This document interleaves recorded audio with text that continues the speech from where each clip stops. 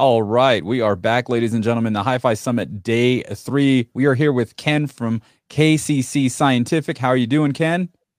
I'm all right. How are you guys? We're good, man. Doing well, Ken. All right, that's great. So I'm very appreciative that you guys would take the time to put something like this together, making it so easy for us to enjoy this funny situation we're in right now. And indeed, we're also very appreciative of those who are joining us, and we hope you enjoy this and have a little bit of fun. So is there any other information you want to share with the audience about how we manage this process? Well, Nope. not really. They're really. aware of how it all works. Why don't you just introduce yourself? What do you do? What are some of your products? Just get into it. Absolutely. All right. So, okay, Ken Reindell, been doing some form of R&D and product development for the course of something like about, 40 years or so, truth be told. And KCC Scientific is our focus here today. Our purpose is to solve very difficult mains power problems, and we've done so with a series of what we call mains reconstruction units. They're also excellent frequency converters for people who are trying to use something out of its country of origin. And it could be a turntable, or it could be a stereo system, amplifier, preamplifier, whatever it might happen to be. We take care of those problems with our products, and people love our stuff because it gives them the ability to use things that they thought they'd never be able to use, or bought something in the wrong country and said, oh, we'll just plug it in here and we use a cable adapter and everything will be fine. Well, guess what? It doesn't quite go that easily when there's a 60 hertz versus 50 hertz issue. So we're happy to be able to step in and service folks. Today, what we're going to do, though, is we're going to step aside and talk a little bit about the evolution of powering audio. And some of you who've are somewhat familiar with some of the issues you have with power and managing power in audio systems know that there are these devices called power conditioning. There's regeneration. There's DC mitigation products that take out the DC. All these sorts of things that have been around and solve problems of various degrees. And we're going to compare. We're going to first go do a quick definition of what the problems are we're trying to solve. And we'll see here what we are going to cover today. And we're going to kind of try to keep this light and fun and fast. But at the same time, if we're welcoming questions, and we'll stop a few times for questions. So we're going to start by talking about mains frequency amplitude waveform issues, power factor distortion. And then those are the problems. Those are the issues we're trying to deal with. And then we're going to jump in and talk about some of the things that have been around for a while and some of the new things that are out there now to help kind of cure some of those issues. Among those are power conditioners, DC mitigation, regenerators, and so forth and so on. And then we're going to wrap it all up at the end and continue at that point to answer questions. So here's our, let's define our problems. And starting with mains frequency stability. Well, it's interesting that if you look at the history of the power line frequency across the world, it's absolutely crazy. There was a time when 16.66 hertz was used, anything from that to 133 hertz. Throughout Europe, there was no standard for years. Great Britain had something like 10 different frequencies, whereas 50 hertz wasn't adopted till much later. In the United States, we kind of started out a little bit earlier with, in the 1920s with 60 hertz, and the primary driver there was the fact that 60 hertz looked better to us with lighting, but secondarily it makes transformers a little bit lighter and smaller and a little bit low cost. So interestingly enough, in Japan, half the country was 60 hertz and the other half was 50 hertz. Well, guess what? It's still that way today, of all things. Who would have guessed? In North America, much of California stayed at around 50 hertz until 1948. So you can imagine what a mess all that made for folks who were building things that depended upon the line frequency for speed, like clocks and, hey, even turntables. Even early turntables had this issue. So, and by the way, still do.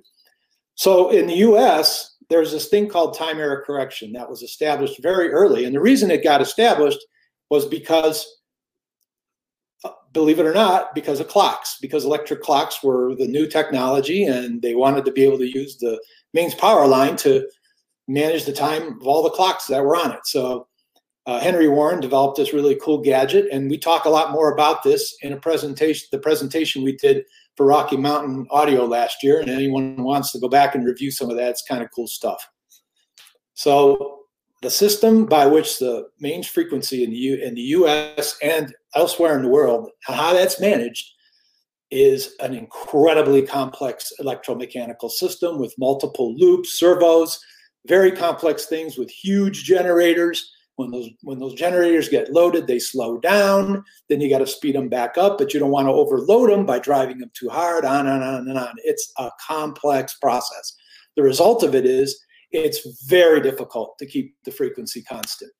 And we audio folks want that frequency constant because our turntables depend upon the speed of the frequency. And so here, for example, I took this data last year, and I bet you if I sat down and took this data this year, it wouldn't be any different. It would be very similar.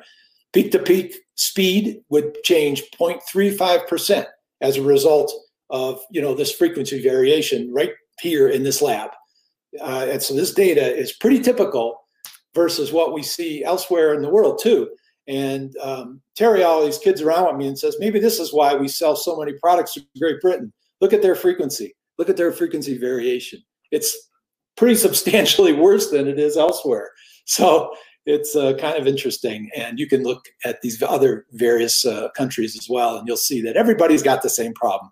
This is a difficult thing to control, and we just have to kind of manage it with the consideration that it's about a 1% variation that we're going to see in speed of our turntables if we rely on the mains power line to take care of things for us. And it's not going to get a whole lot better. In fact, they're even looking at now discontinuing time error correction for a variety of reasons. And we talked more about that in last year's, summit as well. So you can jump back there if you're interested. The issue with turntables, it affects the speed. It's a direct proportion. When the frequency drops, the turntable speed drops, and vice versa. So we've got to do something about that. So that's one issue. Let's go on to mains amplitude and waveform issues. So everybody's familiar with this one. Everybody knows about over voltage, under voltage. But how many of you think about the fact that as it's changing, it could cause DC bias drift in amps and preamps? Well, it actually can. And you could have a power amp that's pulling heavy current, and one of our engineers actually measured he was running a very high power amplifier and was able to see his voltage on his line in that room drop down below 105 volts from 123. So that's a heck of a lot of variance. That suggests a whole lot more, line resistance there in the house wiring than maybe you might expect. And when you think about it, some folks say, well, just run a special line to your system. Well, that's not always possible. In fact, quite a few of our customers come back to us and say, we live in an apartment. We can't change it. We can't put in a dedicated. We'd love to put in a dedicated line, but we just can't. It's just not an option. And by the way, the electrician wants to charge us $3,000. Well, all right. Well, there's reasons to look at other ways to solve that problem. There's still plenty of energy there, even though that voltage has dropped. So there's a lot to work with. The question is, how do we do it? So what about lightning strikes? Well, everybody says the same thing. This is nothing new. Lightning is literally unstoppable. If you get a direct hit on your house, I don't know what you're going to be able to do to prevent damage. It's just how it works. You could try lightning rods, all the surge protection you can get, isolation and more isolation. But if you get a direct hit, you're going to be in trouble, and there's no way around that. So the problem with amplitude issues is that it takes electronics to mitigate them. And so we look at things like power conditioners, surge protectors. We talk about regenerators and things like that. But even with these things, you're not going to stop serious surges. You're not going to regulate frequency. And you're not going to get isolation out of any of the methods that are mentioned above. But let's focus more on that later on. We're going to get to that and some of the details. As far as mains waveform purity is concerned, does anybody know what this might be? Anybody want to guess Well, I know nobody wants to guess right now because we have a lot to go through. Oh, we have someone who wants to guess. All right, great. It looks like a sine wave that doesn't have any like rounded off bottom parts. But other than that, pretty darn distorted sine wave. Well, guess what? Yeah. Where that was measured? That was measured right at my living room outlet with everything turned off. Oh, so wow. that's the power I'm getting Okay. into my house, and I don't think that it's a whole lot different anywhere else in the country at this point. Why is it so bad? Well, there's this thing called power factor correction that we're going to talk about. There's a lot of old non-power factor corrected equipment out there that just basically chops the top right off the waveform. And for decades and decades and decades, this stuff was built this way. And so now, of course, there's folks and standards trying to be set to clean this up, but it's going to be a long time before this gets fixed. Another thing that does it is heavy appliances and motors. They dump tons of harmonics on the line, and that kind of messes up the power factor as well. And by the way, they can also contribute to DC offsets. So let's talk a little bit about this power. What the heck is it anyway? It sounds weird, strange term, but we don't generally hear around the house. Well, what power factor relates to is how the voltage and current are related to each other, and how they are consumed in an electronic device, and how much distortion an electronic device dumps back onto the line in the meantime. If the load or the device you were powering was purely linear and resistive, then they'd be related by Ohm's law, as you see in that nice little picture there to the left, where yellow is the voltage and green is the current. And they're right there with each other, inverted, but right there with each other. And what happens, though, is that when you have equipment that distorts the mains current because of the way it loads it, now you have this problem with power factor. And a little dirty secret that nobody wants to realize is that our audio equipment actually does contribute to that problem too. And let's look at what, for example, that's all about. Well, in most traditional quote unquote linear audio power supplies, which by the way are actually technically considered non-linear loads, bet you didn't know that, did you? You thought your amplifier was linear. Well, maybe not as much as you might think. Here's the mains plug, here's a power transformer, and this is the rectifier diodes that turn this AC here into DC here.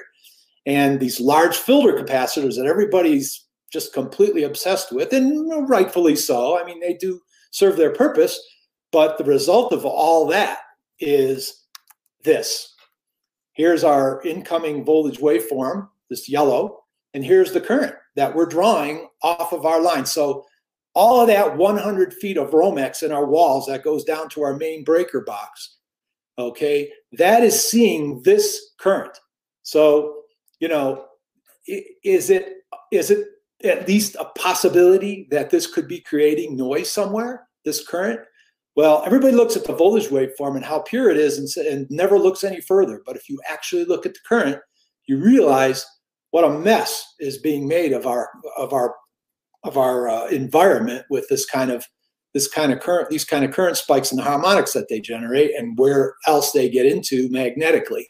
So this is a real issue. And you could see the equation here for power factor is, basically here's the relationship between the voltage and current, that's the angle, and this is the total harmonic distortion of that current. So as this distortion goes up, power factor goes down. Ideally, 1 is what you want.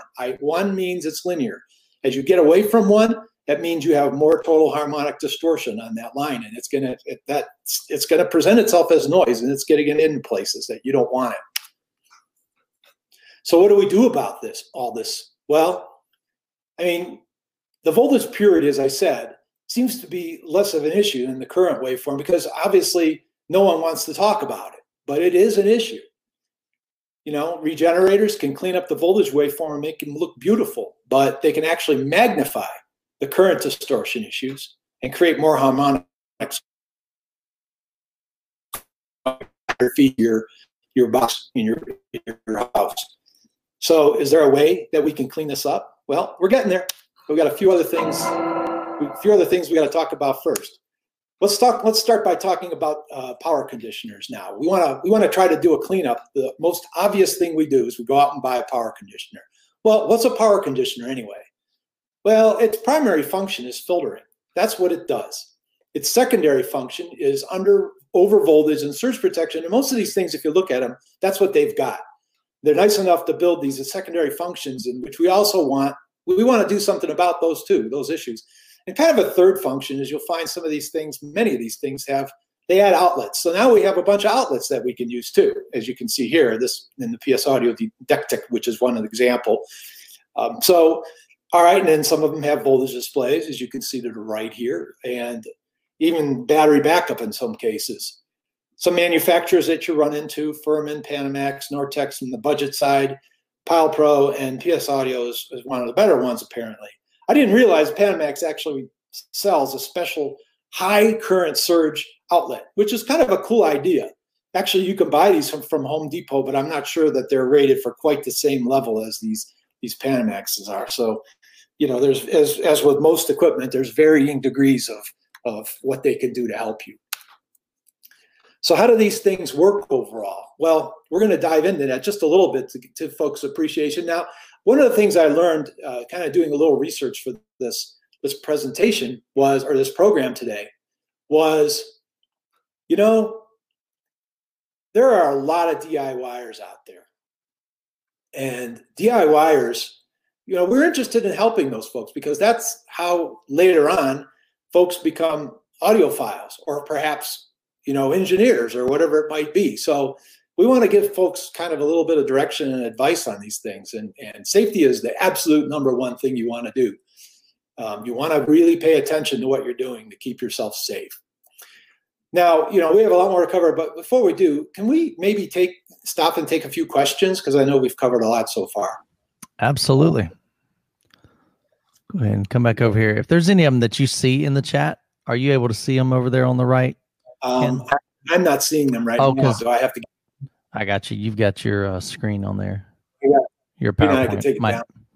That maybe just minimize that. You should be able to see all four of us, and then over on your right, you'll see questions, and we'll go through some of these as well. And so, if you guys got any questions, go ahead and feel free to drop those in the chat. Make it easier to find. Yeah, put those up there for Ken. One thing I hate are dirty sine waves. We do not want any dirty sine waves. So, do you think the little power outlet things actually do a lot to minimize all that? Well, actually, that's going to be what we're going to dive into here now. Okay. Because those are the things. Those are the products that really interest me. Because I got a lot of stuff that I got to plug in here in my music studio, from synthesizers to summing boxes and all kinds, and studio monitors and stuff. And I don't want to buy 10 power conditioners. If I can get something in the wall plugs and just change out the 4 wall plugs, boom, I'm set. Okay, so I guess I'll at least today, none of those wall outlet devices are going to do a darn thing for the distortion of that waveform. Gotcha. Sorry about that. It's just not possible. Not today. Maybe just an idea. Yeah. So I have a quick question. So, you're showing us all these measurements. How would that translate to what the end user might hear in his or her system at the end of the day? What difference would I notice with and without? Well, it all depends upon the piece of equipment you're powering and how sensitive that equipment is and how it processes that power waveform. As you saw in that diagram, most audio equipment that's on the higher end of the scale uses huge transformers and rectifiers and capacitors and conducts only on the peaks. So for the most part, that bad waveform is only going to limit how much power you're able to output from an amplifier at the peaks.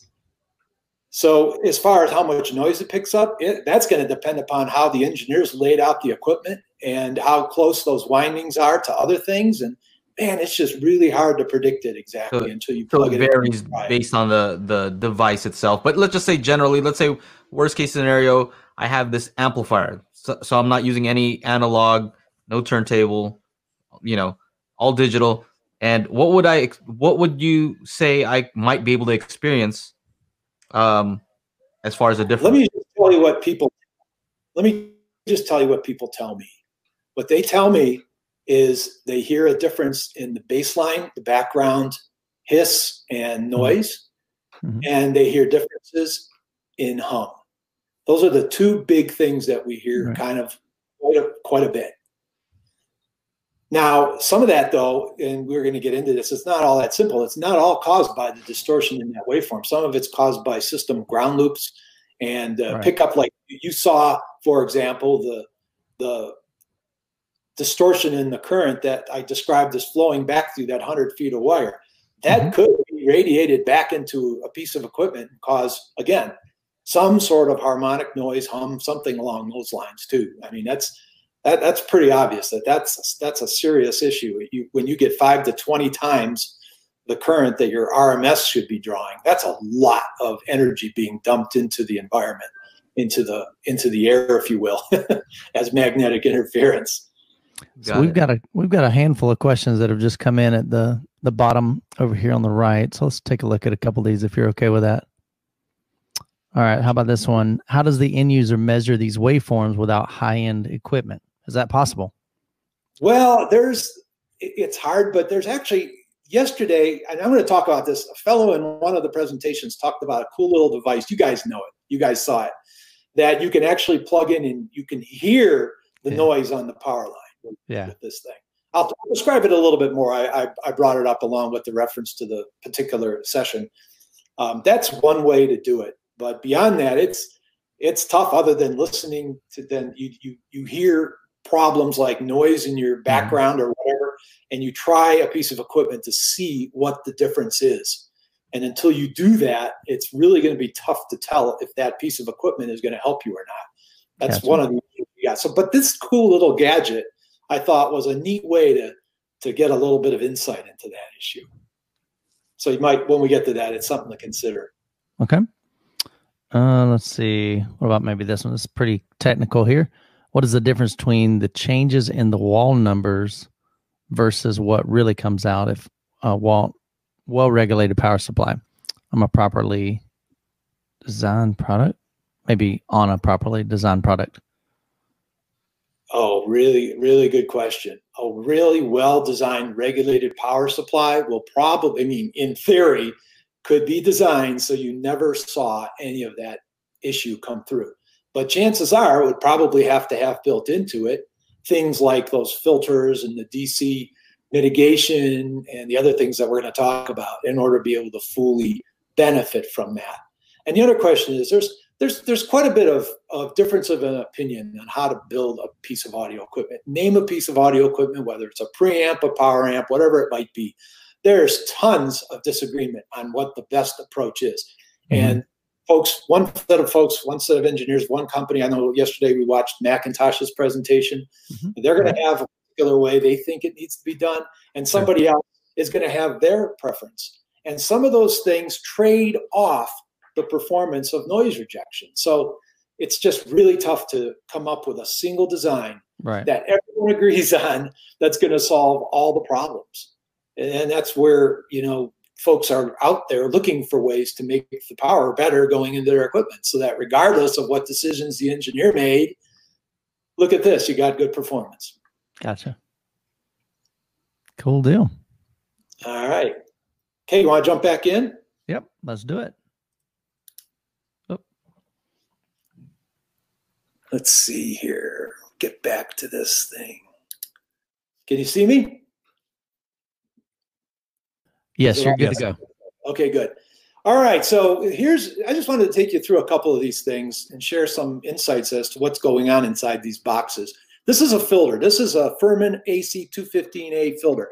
Not a bad little piece of equipment. It's fairly miniature. As you can see inside, they've gone through extremes to keep things tight and keep this product small, which is a good thing. Here we have the power coming in. And if you look here, it's distributed down to the board where there's a little circuit that basically acts to sense over voltage on the line. And if that over voltage should occur, it turns on this red LED and shuts off this relay, which disconnects your stuff over here from the incoming line. Very clever little circuit. And it usually stays on until you do something to reduce that over voltage. Now, you might think to yourself, there's no way I'm ever going to get an over voltage of 137 or 140 or 145 volts on my power line. You know what? I'm going to tell you something. A few years ago, we bought this house. And one of the first few months we were here, we had a failure in our mains breaker box. And what happened was we lost the neutral. And as a result, everything that was on the other side of that line was damaged. We had a computer power supply blow up. Thankfully, no audio equipment plugged into it. We had lights burned out.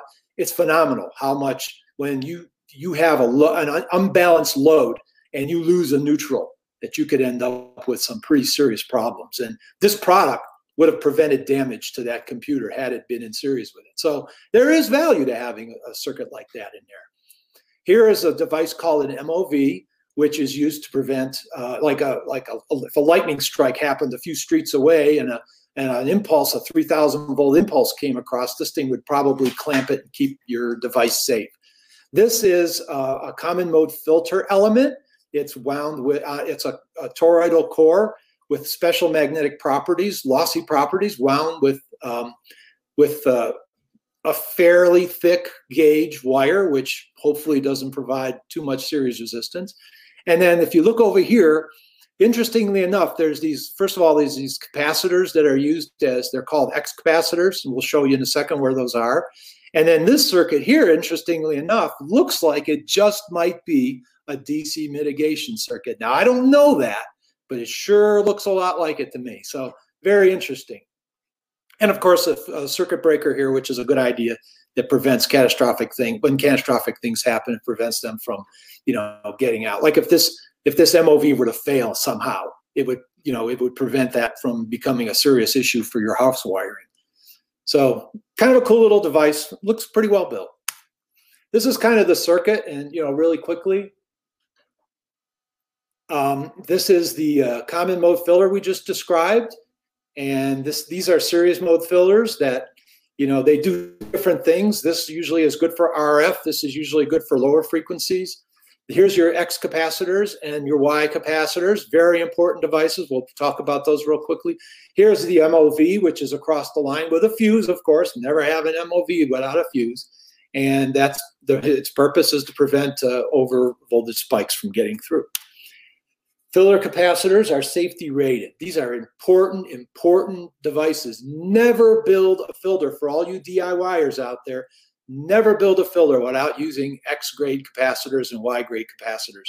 They're rated to go across the line and fail safe. And they're rated for way more voltage, hopefully, than you'll ever see, but they can accommodate the effects of an MLV. In other words, it gives the MOV room to work. So, okay, so let's jump ahead here now. So what could go wrong with this using one of these devices? Well, one of the biggest issues is matching the device that you're buying to the piece of audio equipment that you're using it with. And frankly, it's a crapshoot. You just don't know until you try it. Generally, the folks who design these filter boxes are thinking about these things, and they're trying different equipment, but there's no guarantee that your device is going to look the same as theirs did.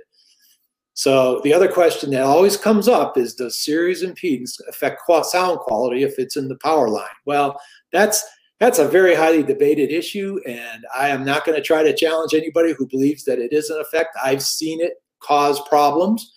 And with house wiring today as it is, and 14 gauge being the prominent gauge that's used, it could actually be audible. So there's no question there that there's something to consider. Also, if you're going to build something, be aware. Look at the parts. They don't behave ideally. Here's an example of a super not so ideal part. It's called a capacitor. It's called on the right here and in the top right graph, you can see it's a ceramic capacitor that it's a 16 volt capacitor that at 10 volts is already down to half its value.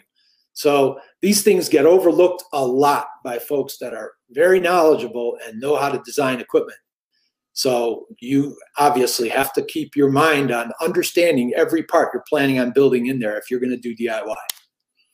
Here's that thing that we talked about a few minutes ago that might be kind of cute towards helping track down noise. And check out MoFi's 10 free tips that was on yesterday at around, I don't know, around noon sometime.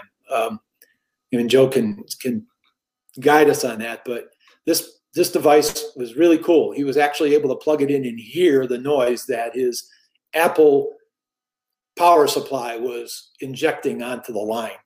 Actually, I might get myself one just to see what this thing does and how well it works. Some other additional technologies.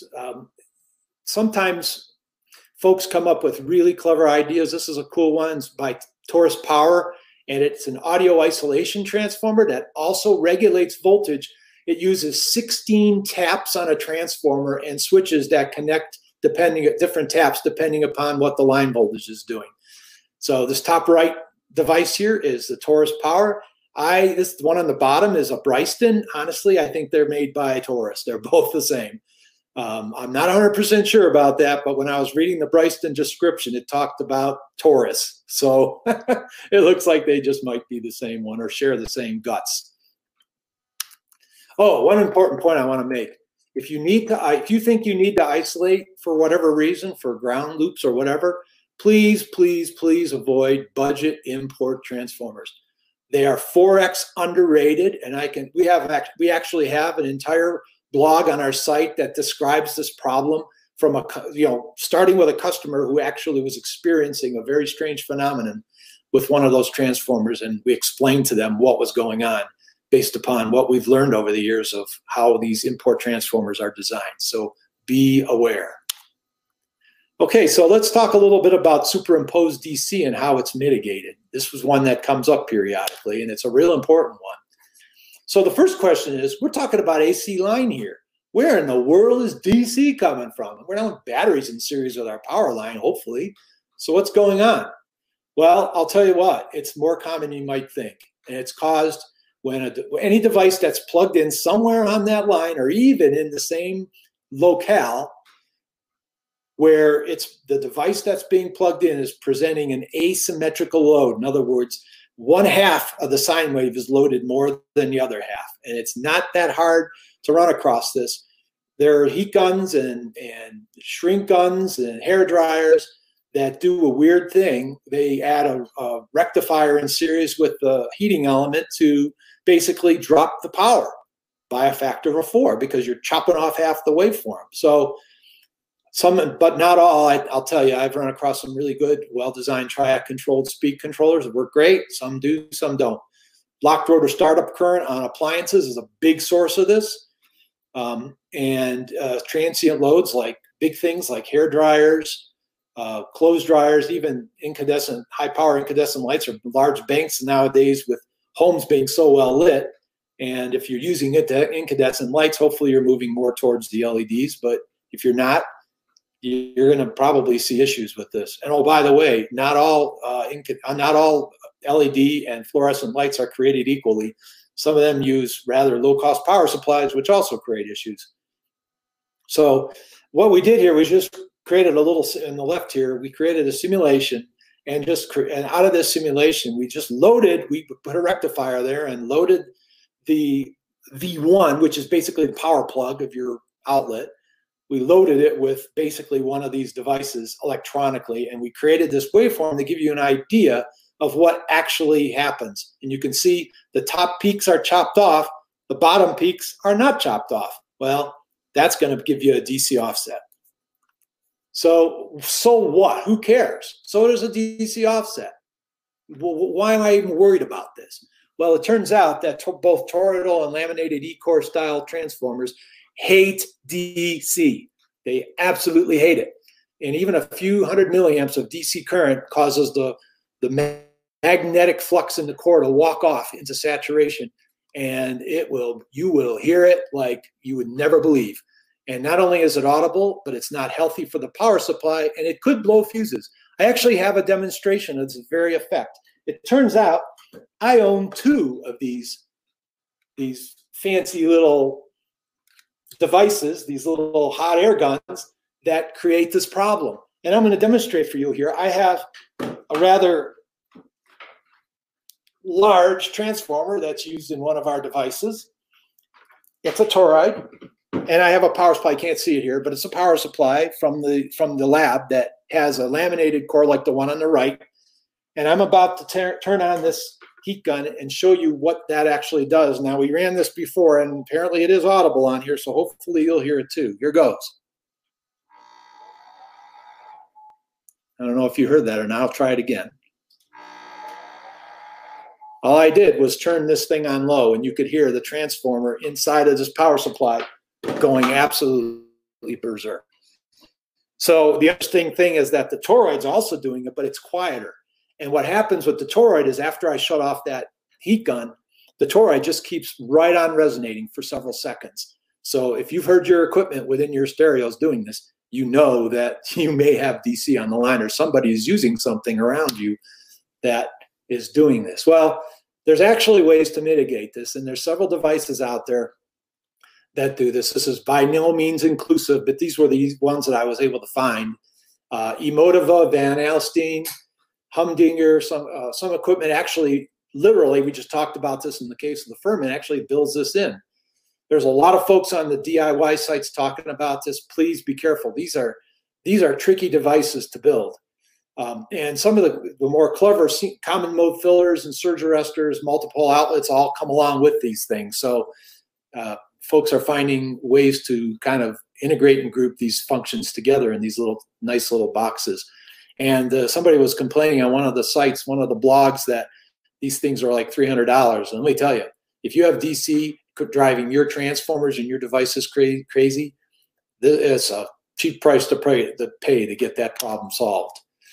So the way these things generally work is real simple. They take the input, they put a capacitor in series with it, as you can see here.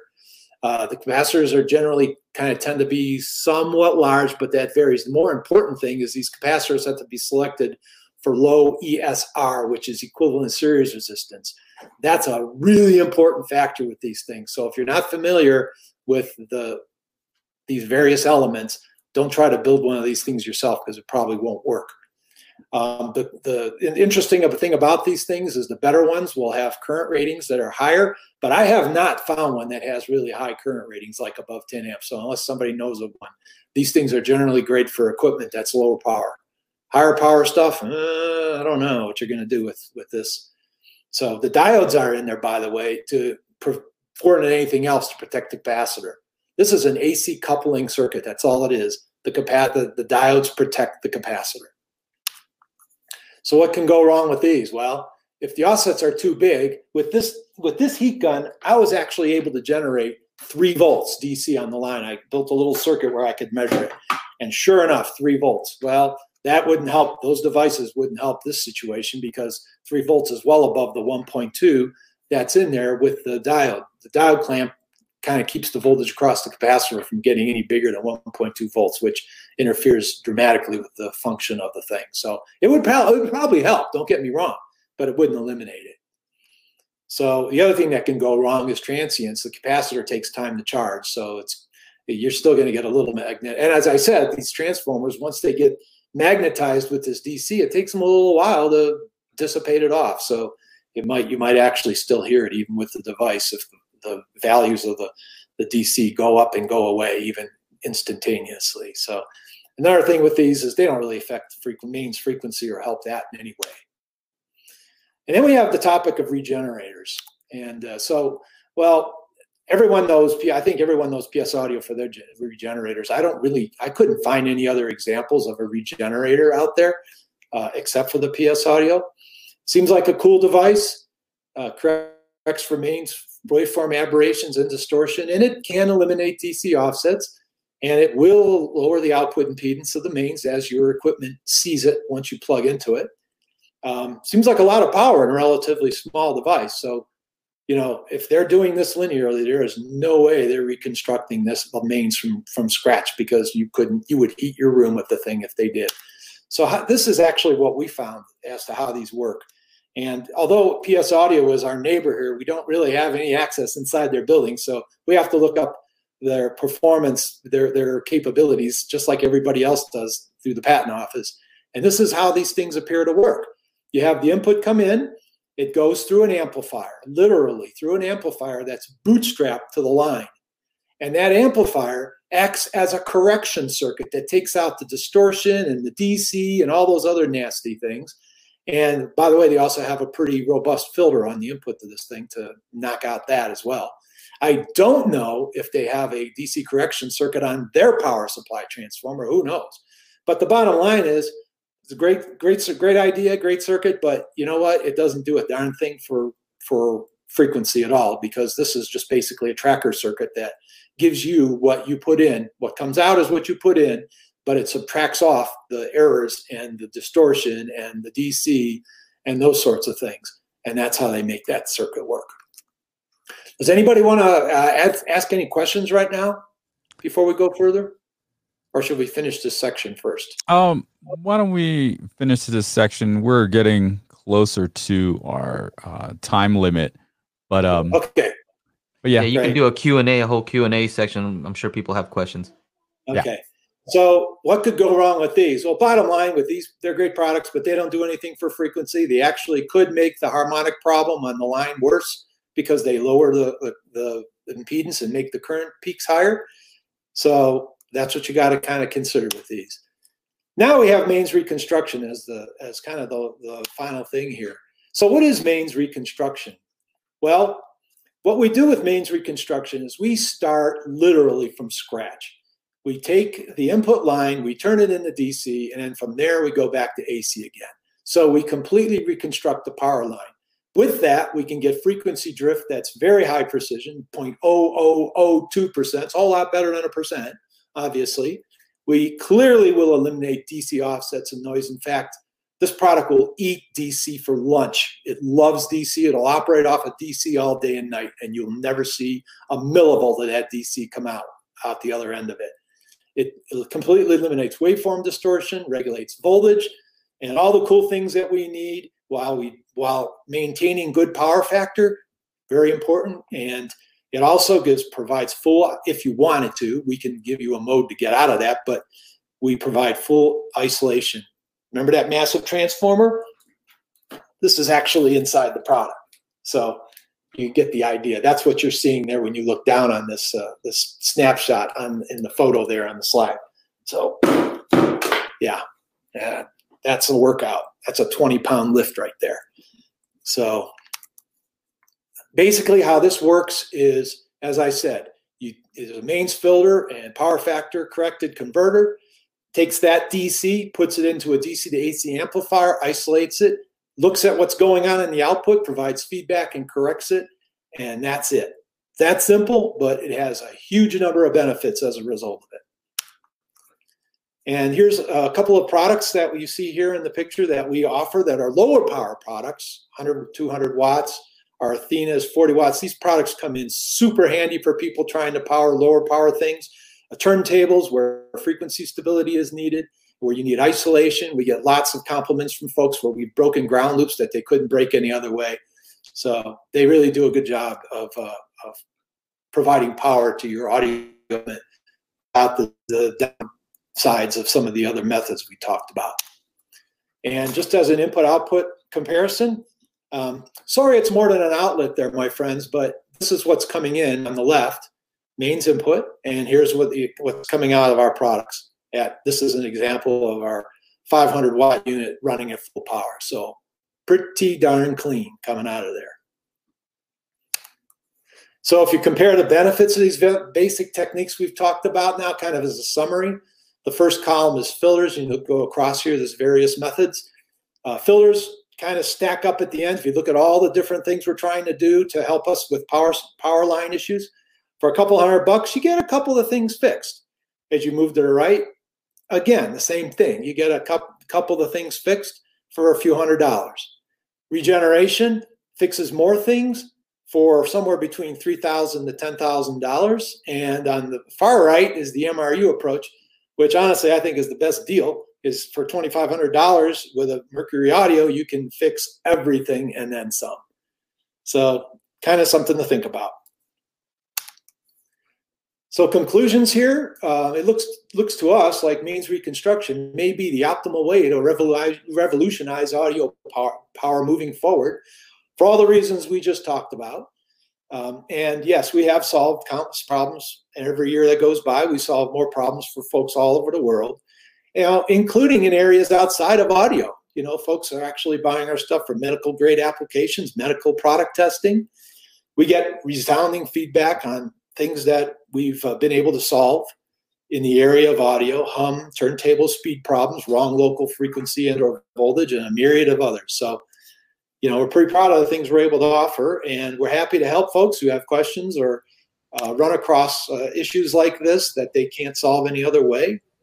Or maybe they don't know that there's a solution out there like what we provide that can take care of these things. So hit me with the questions, folks. Hey, Ken, great seminar. We've definitely got a couple of questions that came in. Let me pull a couple of these up here for you.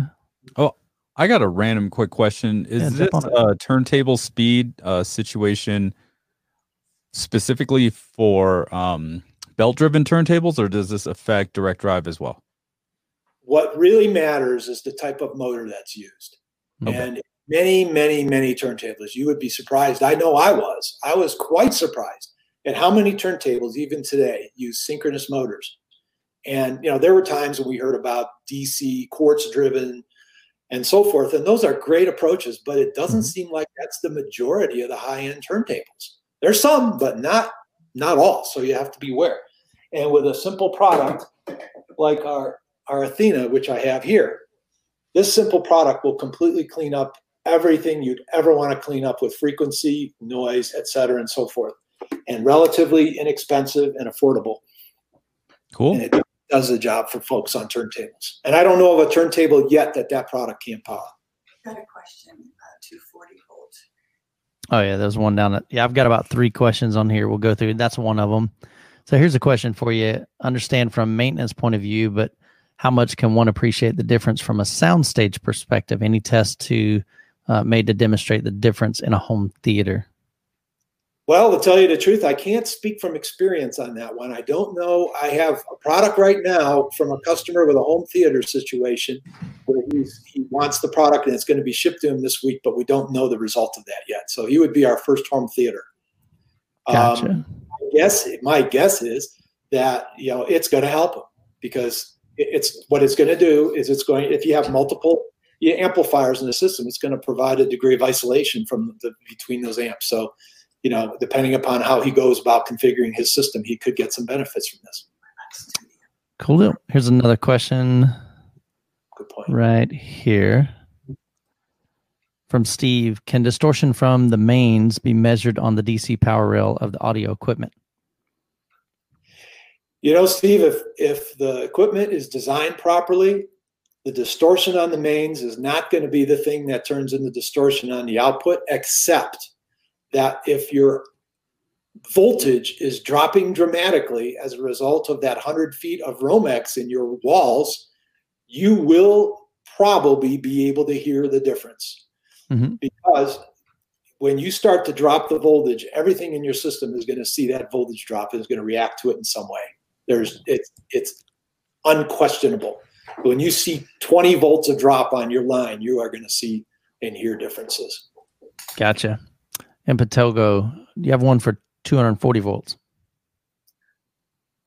All of our products are designed to do both 115 and 230. So yes, the answer is absolutely. They're worldwide and they're completely universal.